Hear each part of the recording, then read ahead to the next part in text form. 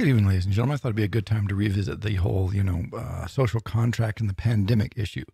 And one of the things that I've noticed, of course, you can, if you follow the news at all, you're starting to see tension, right? How should we respond to the current situation of the governors, different mayors, the president, the senates, right? Getting all this different sort of the general consensus that was there is starting to fray a bit at the edges, which is, of course, not surprising in the least, given that we have a country of 300 million plus people, 50 different states, 50 different leaders, lots of regional variation, lots of different expectations of what your leaders are going to be doing for you. But the other thing I really notice about this is the degree of difficulty that decision makers are facing because they're operating in a very low information environment.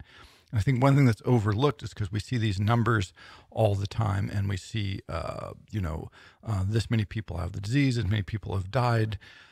These are really, and this is not a criticism, by the way, of the people putting them out, but they're very low quality data. And the researchers will be the first one to tell you this. We just do not have the basic information that we would love to have to know how best to respond to the situation we find ourselves in. So, for instance, the one number I think maybe if anybody could know, the researchers love to know is how many people have actually been exposed.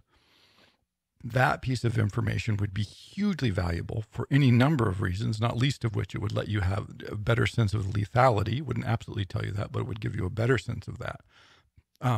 It would also give you a much greater sense of the communicability. So we still don't really know how communicable it is, how easily spread. It must be, fairly easily spread, but how easily spread, it's not clear because we just don't have good research on that yet. And so, if one person sees 4 people, how many of them are likely to get it? See, we don't know that. Is there a significant percentage of the population that will never get it?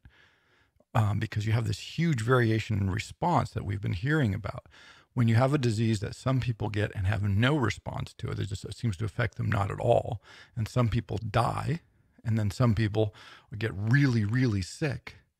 See, that's weird, right? It's not, it's not totally uncommon, but what is happening there that certain people seem to be so much more responsive to and threatened by. And then people, you'll hear stories where, a lot of these people have underlying health conditions. Yeah, people with underlying health conditions are subject to everything, but some of these people don't. Some healthy people have gotten and have really, really gotten sick from this. So, why this huge, what other cofactors are at work here?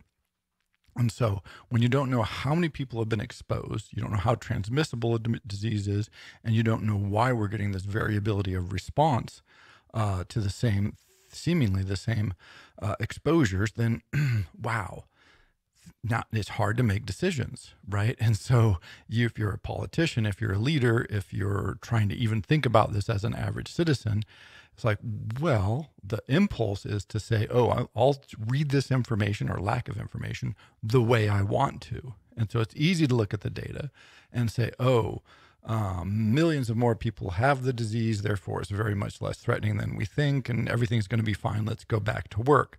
Now, this could in fact be true because we don't know.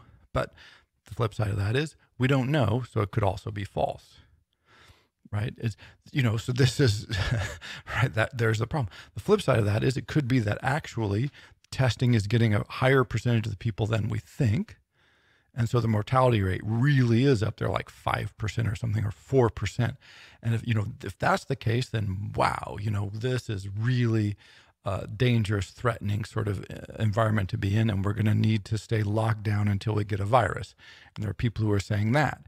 This is equally wrong until we get a vaccine, not a virus. We have the virus. What we need is the vaccine.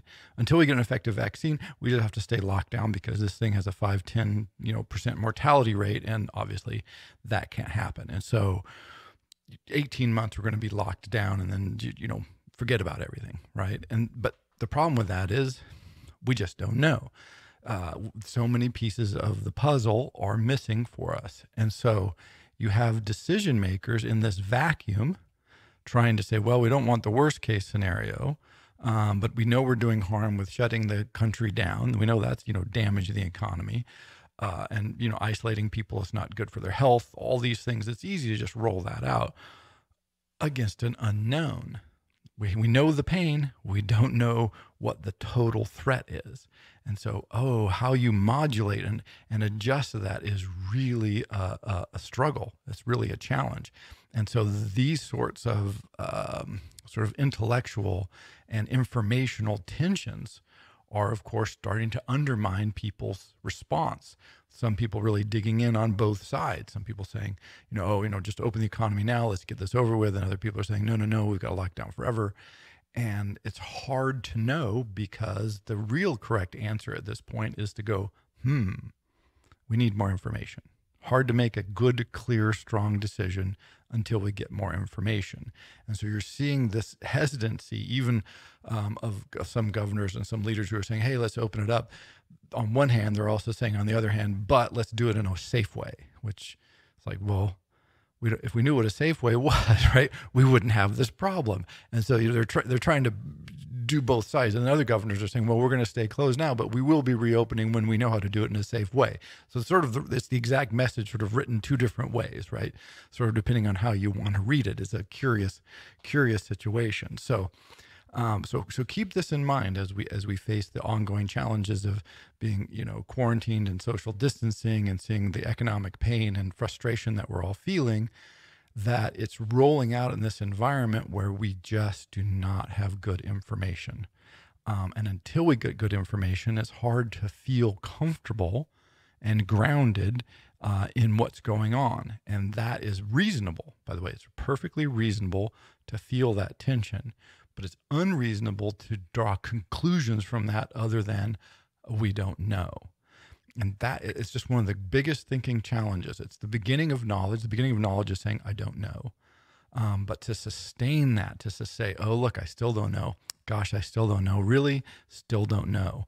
Particularly when we're under stress and feel under threat, then wow, it's a big thinking challenge, and you're starting to see the stress from this. You're really starting to feel the social stress. So it's an interesting experiment we're running. Hope everybody is well, but try to keep that, try to keep the mind open and not, get closed in, and not let that stress and the fear drive the thinking, because we're still floating in this just big bubble of the we don't know. Hopefully we'll know something soon. But until then, wow, we just have to sustain that uncomfortable position that we don't like, which is not knowing.